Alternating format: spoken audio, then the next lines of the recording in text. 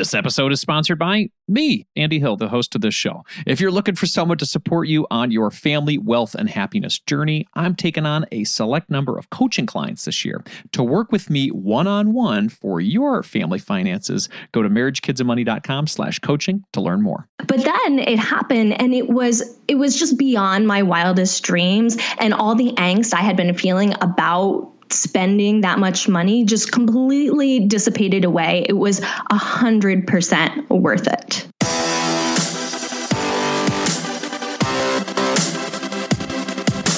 This show is dedicated to helping you strengthen your family tree and live financially free. Welcome to the Marriage, Kids, and Money podcast, everybody. This is Andy Hill, and today we're talking about how to pay for your wedding without going into debt. With many lending companies offering convenient yet very high-interest wedding loans these days, it can be tempting to borrow money to have your ideal wedding day. After all, the average cost for a wedding, according to Debt.com, is around $35,000. Now, that is a lot of money.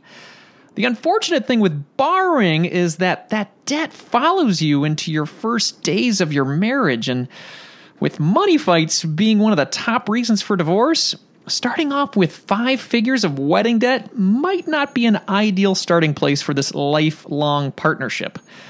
Today, I've invited someone on the show who's not only experienced the emotional and financial hardships of debt, but she figured out how to combat it and eventually pay for her $40,000 wedding in cash.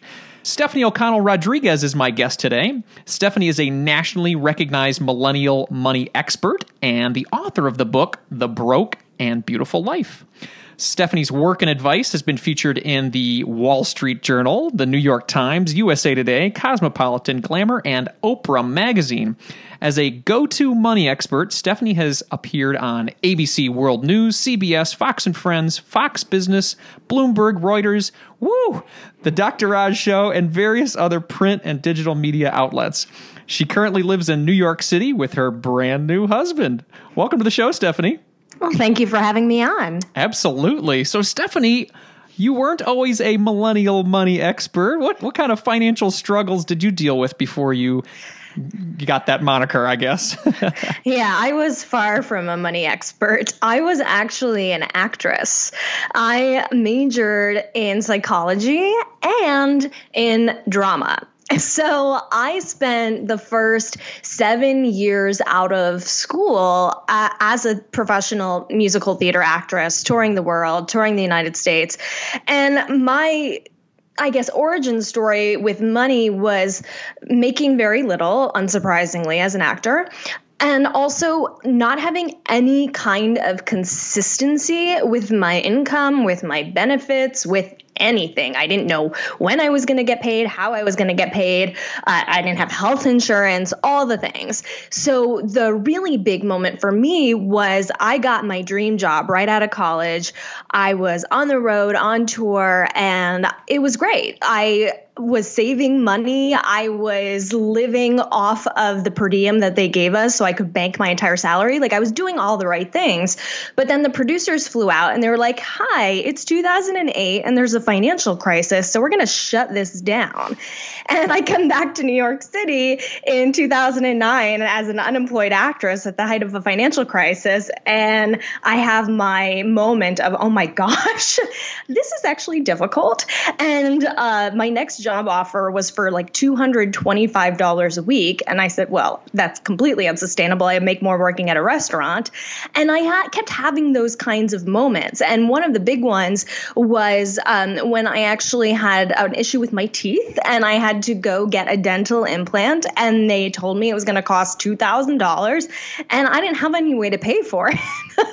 I didn't have the money. So I just sat there and I cried. And I was like, I never, ever, ever want to feel this way again, at the mercy of my money or my lack of it. And that was a huge turning point for me to start seeking out resources in the realm of personal finance, like books, like classes, and really start building an education around money and how to make it work for me. That's incredible. So did you have, at that moment with the dentist situation, did you have to go into debt to live this life that you had and, to keep things going? Yeah, so I went into debt a couple of times. Nothing. I'm fortunate that I never went into a degree of debt that was hanging over me for years and years and years. But I did have those scenarios where I just didn't have the money. And so I relied on credit cards. And I was lucky enough that I had relatively good credit that I could qualify for things like 0% APR, introductory periods, and be able to pay off those debts during those times. So I was always really, really frugal and really, really money smart about some things, but not really holistic about my approach to money. And what I learned during that period was that you can't out frugal your way to rich. You need to know more than how to live on nothing to get ahead. Yeah, and it sounds like it was a bit of an income problem, too, as opposed to, hey, man, I've got this outrageous life, because you said you're frugal. So what did you do to increase your income from that point to kind of improve your money situation? I understood you found some resources and books and things like that that inspired you, but what did you do to increase your income? Yeah, you're completely right in that it was an income problem. And changing how much money I earn has completely changed my life in a way that no other money tactic has. So I can't overstate how important that was. And I started in all kinds of ways. So I was a side hustle extraordinaire, and I still am. And that meant doing everything from, being a personal assistant to babysitting, doing things to really just kind of make ends meet. And also simultaneously building out a new skill set with skills like writing that were in higher demand and could potentially lead to some more lucrative side gigs. And I started slowly freelance writing for people. And that's turned out to be kind of a way for me to pivot into a career I never anticipated, because I already had the skill set of storytelling and connecting with audiences. And it was just taking my existing skill set and bringing it to a market where there was actually demand. The thing about acting for a living is that there are, 50 other people who are just as talented as you, who look exactly like you, who can do the same job for less, and they will. And it was a little bit different when I started freelance writing. This was more of an in-demand skill. There weren't that many people who could do it. I was able to harness my storytelling abilities to connect to people a little bit differently than a lot of the other writers out there. And because that was more of a unique skill, I was able to command more money. And slowly I started asking for more and more. And my clients became bigger and bigger, and so did the paychecks. I love it. So you diversified your income from that starting point into different areas. You were babysitting, you were doing all this different stuff. And then you found something. You said, hey, I've got a skill here, and it's a higher in demand, or at least a higher pay. And then you started to invest there. Is that right? That's correct. Awesome. That's incredible. So let's talk about this wedding, because with these new skills and your experience being through debt, it sounds like it's something that you maybe didn't want to experience again. Is that why you wanted to pay for your wedding in cash? I never even considered going into debt for my wedding. It didn't even come into my brain as an option. And that's been true for me with debt. By and large, the debt I have accrued over my life has been generally because of medical issues, things I couldn't avoid. But when it comes to things that are discretionary, and I consider a wedding a discretionary expense, I don't even think of debt as an option. So I think that was a really clear starting point for me, that whatever we were going to do was going to have to happen within our existing means. Excellent. And then your husband, what are his thoughts overall on, this personal finance world, and then again paying for your wedding in cash? Was that something you guys were on board with? Yeah. So my husband is a professional stagehand, and he was always a bit of more of a spender than I was. But he was never crazy irresponsible. And I think where our dynamic has kind of helped each other is that I think he's allowed me to see the value in actually spending my money in alignment with my values. Because if you had told me I would have spent $40,000 on a wedding, I would have said you were crazy. But actually, I have zero regrets about it. And part of that attitude comes from, being with my husband and vice versa, my husband has never really spent more than he's made, but he hasn't been very diligent about his finances. Like, he would not pay off his credit card balance in full. I don't know why. He could, but he didn't. And so, like, in that regard, I think I've had a positive influence in that, like, he automatically does that now. He automatically contributes to the 401k. And so we've had this kind of influence on one another. And I think what's more important, an open dialogue about our money since day one, that's been really beneficial. I think that's incredible. You're describing a relationship that sounds eerily familiar to me in my marriage, as a lot of people who listen to the show know. So that's great. I'm glad you had those discussions beforehand, and you're seeing the positives of the differences, because some people don't see those positives. Some people think it as like, he's wrong, I'm right. And that's where the friction happens. And I really appreciate you seeing that as a positive and working for that middle ground. So kudos to you as you start your brand new marriage. That's super cool. So let's talk about how you saved up enough money to do this. I understand you increased your income, but let's I guess go get nitty gritty. How can somebody save up enough $40,000 to pay for a wedding? Yeah. So I think one of the things that's really important to understand is that my current husband and I have been dating for 7 years.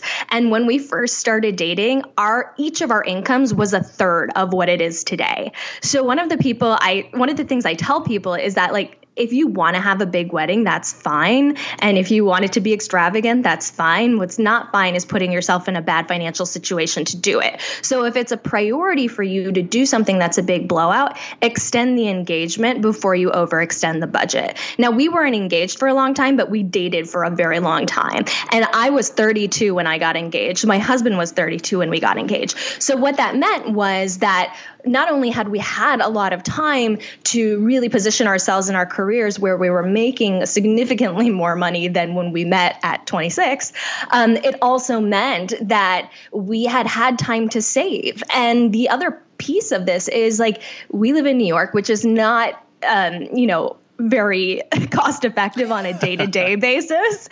However, living in New York also enables us to earn a lot more money. As I said, my husband's a stagehand. He makes six figures and doesn't have a college degree. I work in media, so my job is really contingent on New York. So the cost of living in New York City has a net positive for us because we're able to earn a lot of money. But my point is, because we live here, we have never really had a big expense. My husband did buy a car a few years ago, but even that was like $8,000. I've never owned a car. Again, I'm like 33 years old. I've never purchased a car. I don't own a home. I haven't had anything huge that's really taken up a huge chunk of my money since I became, a full-fledged independent adult.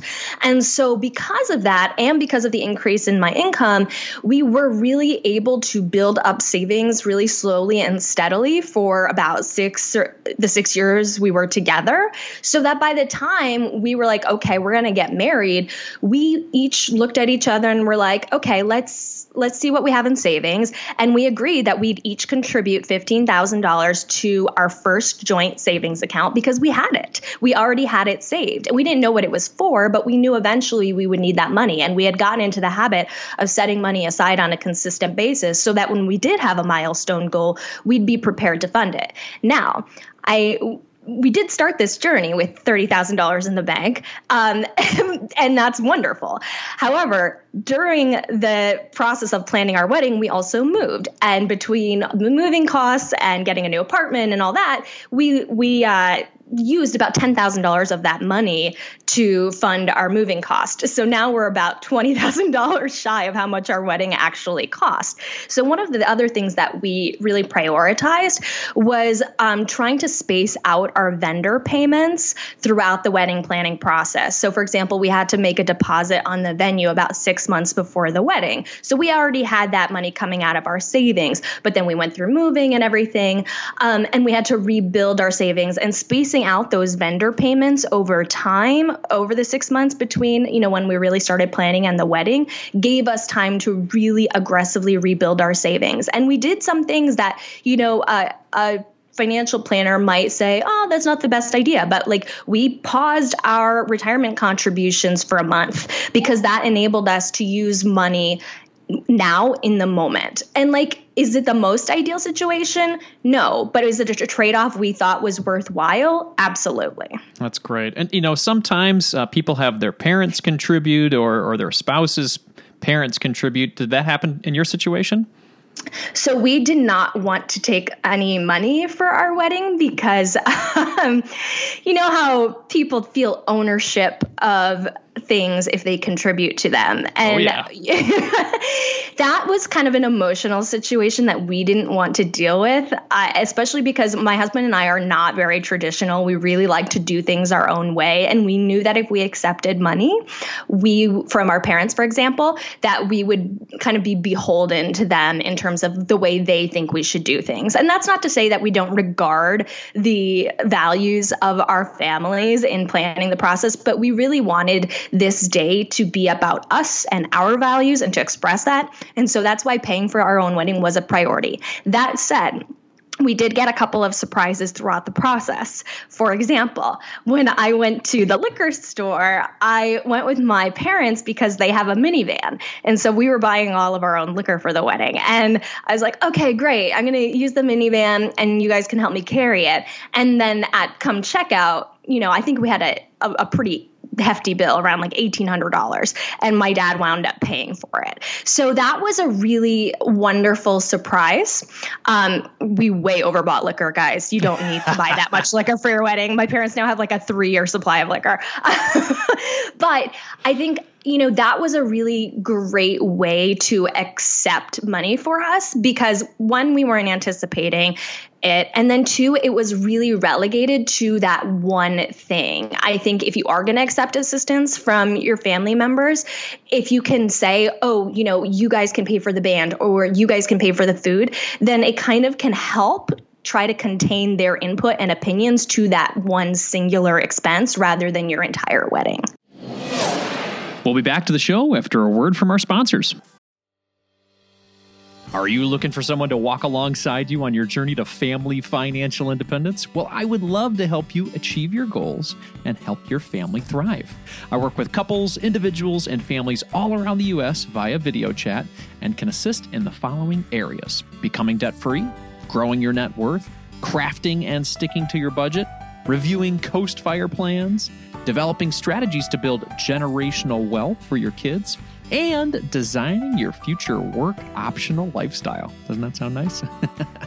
If you're interested in working with me one-on-one, you can book a time with me by visiting marriagekidsandmoney.com/coaching. I would love to help you strengthen your family tree and live financially free. Visit marriagekidsandmoney.com/coaching to learn more, or you can click the link in our show description. If you're looking to improve your financial situation, it helps when you're able to cut out unnecessary costs. Cell phone services are a necessity for sure, but we don't need to be overpaying for them, right? That's why I like Tello Mobile, a phone service worth talking about. We've been fully on board as a family with Tello for over 2 years now, and we are so happy that we made the switch. For us, the reception and data service is better than Verizon, and our costs were nearly cut in half. Tello runs on the T-Mobile network, and it's wowing new customers like us with their rock-bottom prices and stellar service. With over 10,000 reviews, Tello is rated as excellent on Trustpilot, and this is quite rare in the wireless world. Nicole and I went for the unlimited data, minutes, and texting plan for only $25 per month each. Isn't that crazy? You heard that right. $25 is their most expensive plan, actually. And Tello is running a special offer for MKM listeners right now. Check out Tello today at marriagekidsandmoney.com/Tello. That's marriagekidsandmoney.com/Tello, and use the code MKM20 to get 20% off on your first month of service for any Tello plan above that $10 per month mark. Again, use MKM20 to get 20% off at marriagekidsandmoney.com/Tello, and you'll be supporting this show. Hurry up. The code is valid until April 19th, 2024. marriagekidsandmoney.com/Tello. Thanks for taking the time to consider our sponsors, everybody. Let's jump back into the show.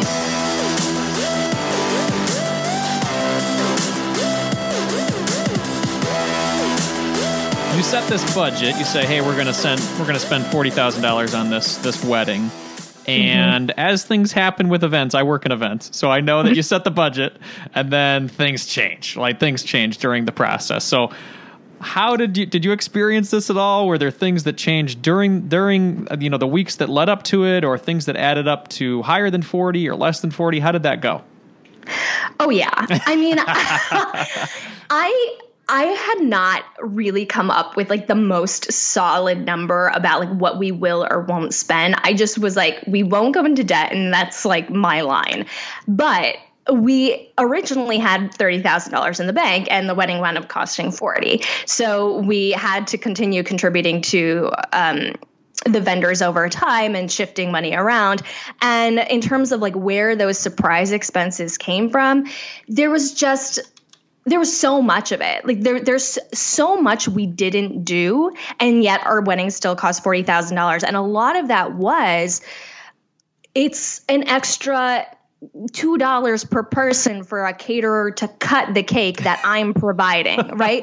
So like this is the thing about wedding planning. When I hear the average numbers, for the last 10 years I've been commenting on the cost of weddings about how ridiculous it is.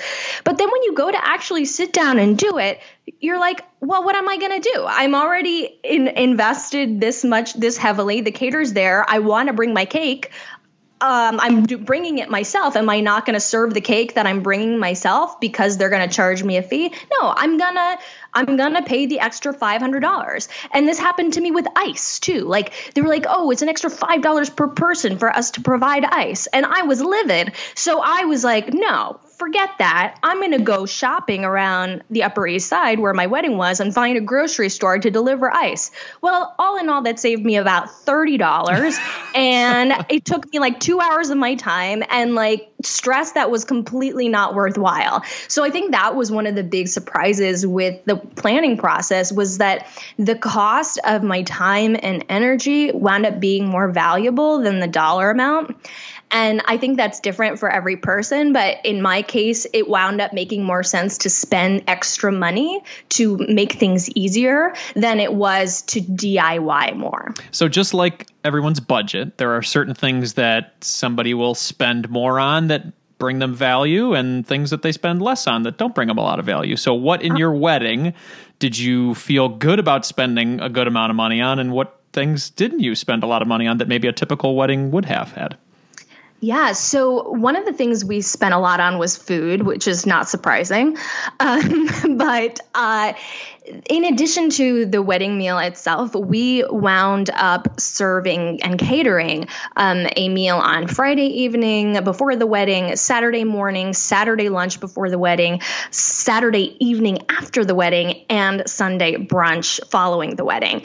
And one of the reasons we did that was because we got married in New York City.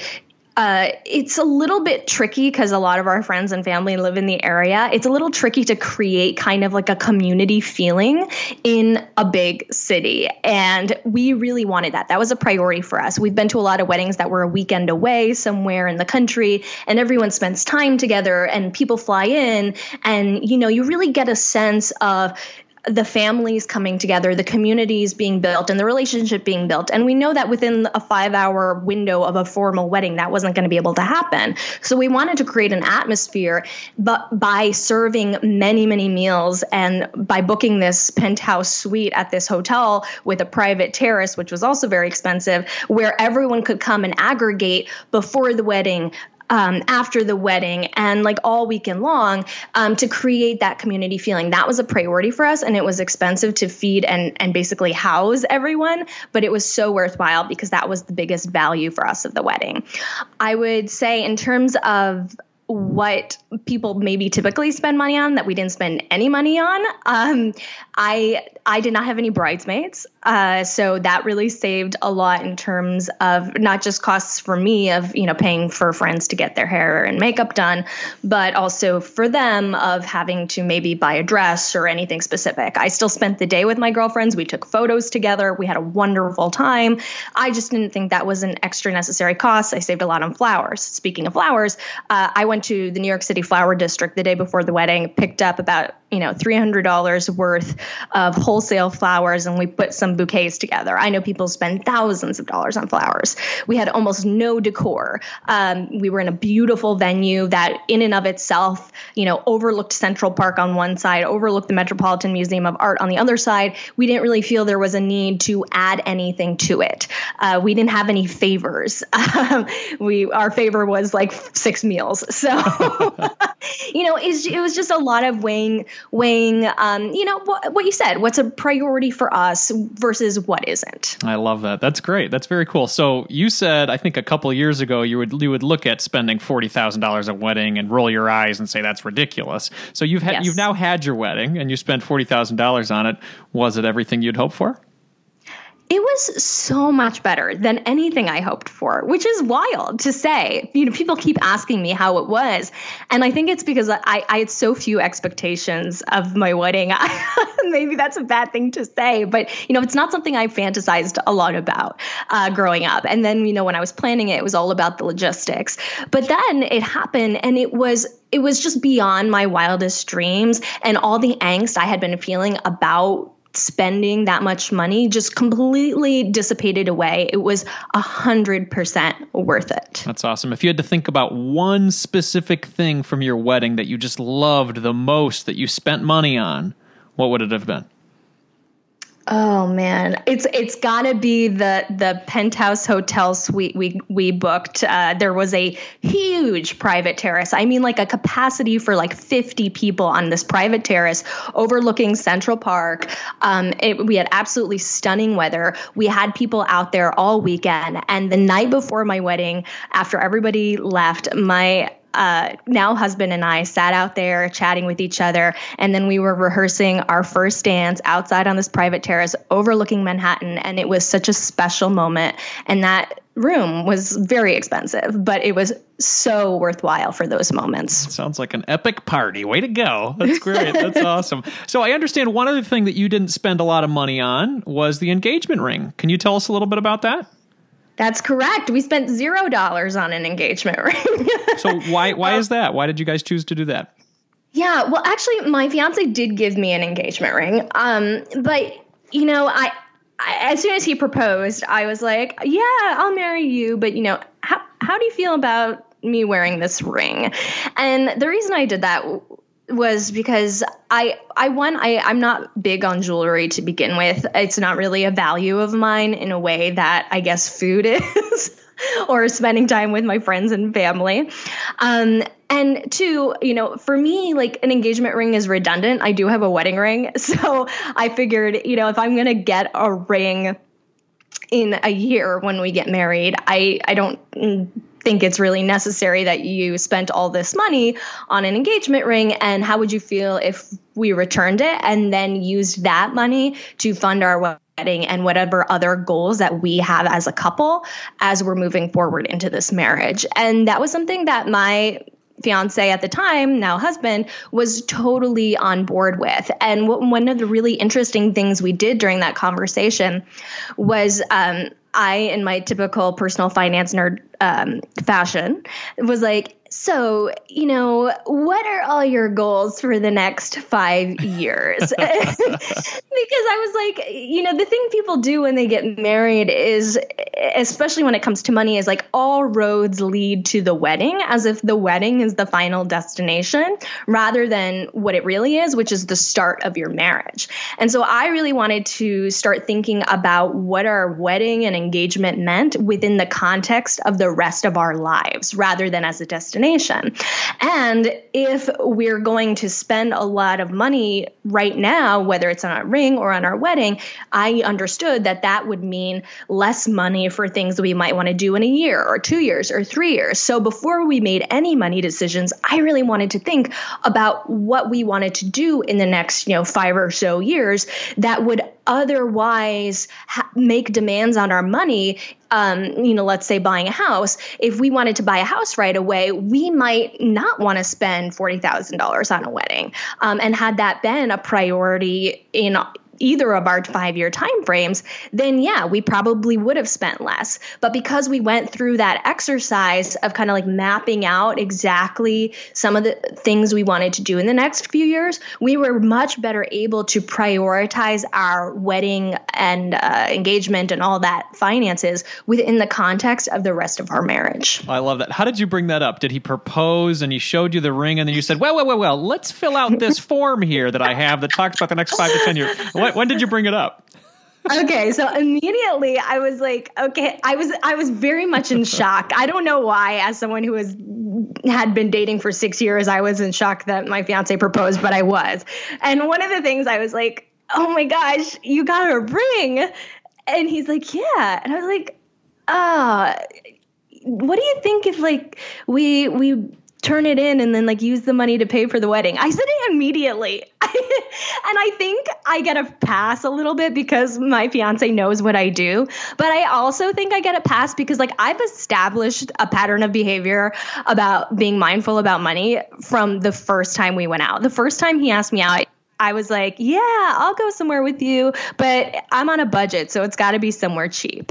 So I think having talked about everything in our lives this way since the first time we went out together, my fiance isn't like totally put off or caught off guard when I do something as unromantic as suggesting that he return the engagement ring for money. It's because he knows in 6 years he knows you, right? I mean, so yeah. He probably heard you say that, and you're like, he's like, yeah, that sounds about right. Sounds about right, exactly. So you talked about the next 5 to 10 years. Are there any other high ticket items that you guys are saving up for in the future? You talked about potential house. What's exciting for you now? You know, it's so funny because as I mentioned, we're a little bit non-traditional, but it's funny because we're in our mid-30s now, and we really don't have anything major on our horizon. What we're really committed to is building our careers and really enjoying the lifestyle we have. Like I said, we live in New York. We love to travel, and though we don't have a very specific goal, like we're paying for a $40,000 wedding, we are still saving as though we do, because like this wedding, we imagine something's going to come up that's probably pretty big ticket in the future within the next 5 to 10 years. And we might not anticipate exactly when that's going to happen, but we know it's not a matter of if, but when. And because of that, we just have a practice of setting money aside and rebuilding our savings all the time. And because of that, it allows us to be more prepared when those big milestone moments come up, so that, for example, when we do get engaged, we had each $15,000 to put in. Got it. So savings and investing, that word can sometimes get commingled. Where are you physically putting this money that you're planning for the future?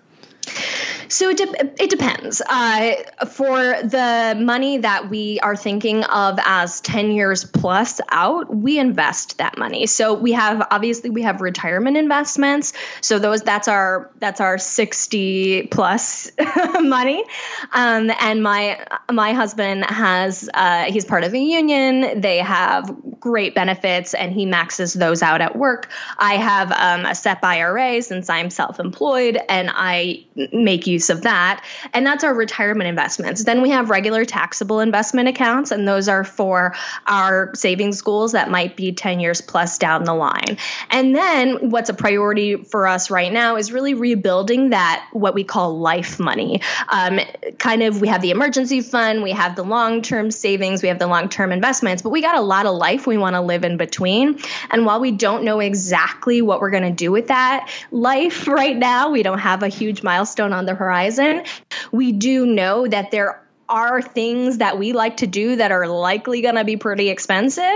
So we like to have that money accessible but growing. And so for us, that looks like a high yield online savings account. We were getting 2% interest on our savings. I know. for what's the up, short Fed? term, but I don't know if that's going to happen anymore. Right.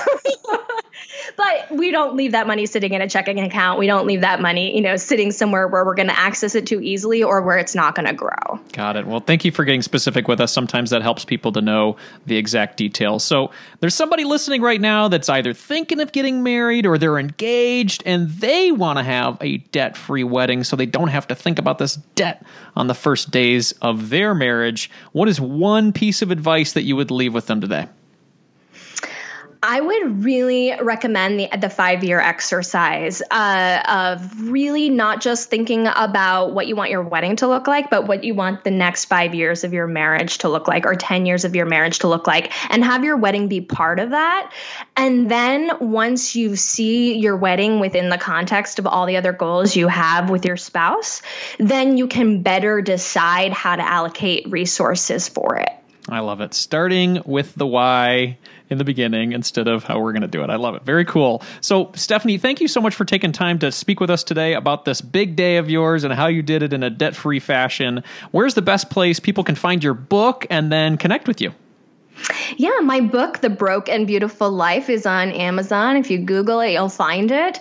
And I'm also very active on Instagram for any of the Instagram users out there at Stephanie O'Connell. Excellent. Stephanie, thank you so much for your time today. I really appreciate it. Thanks for having me.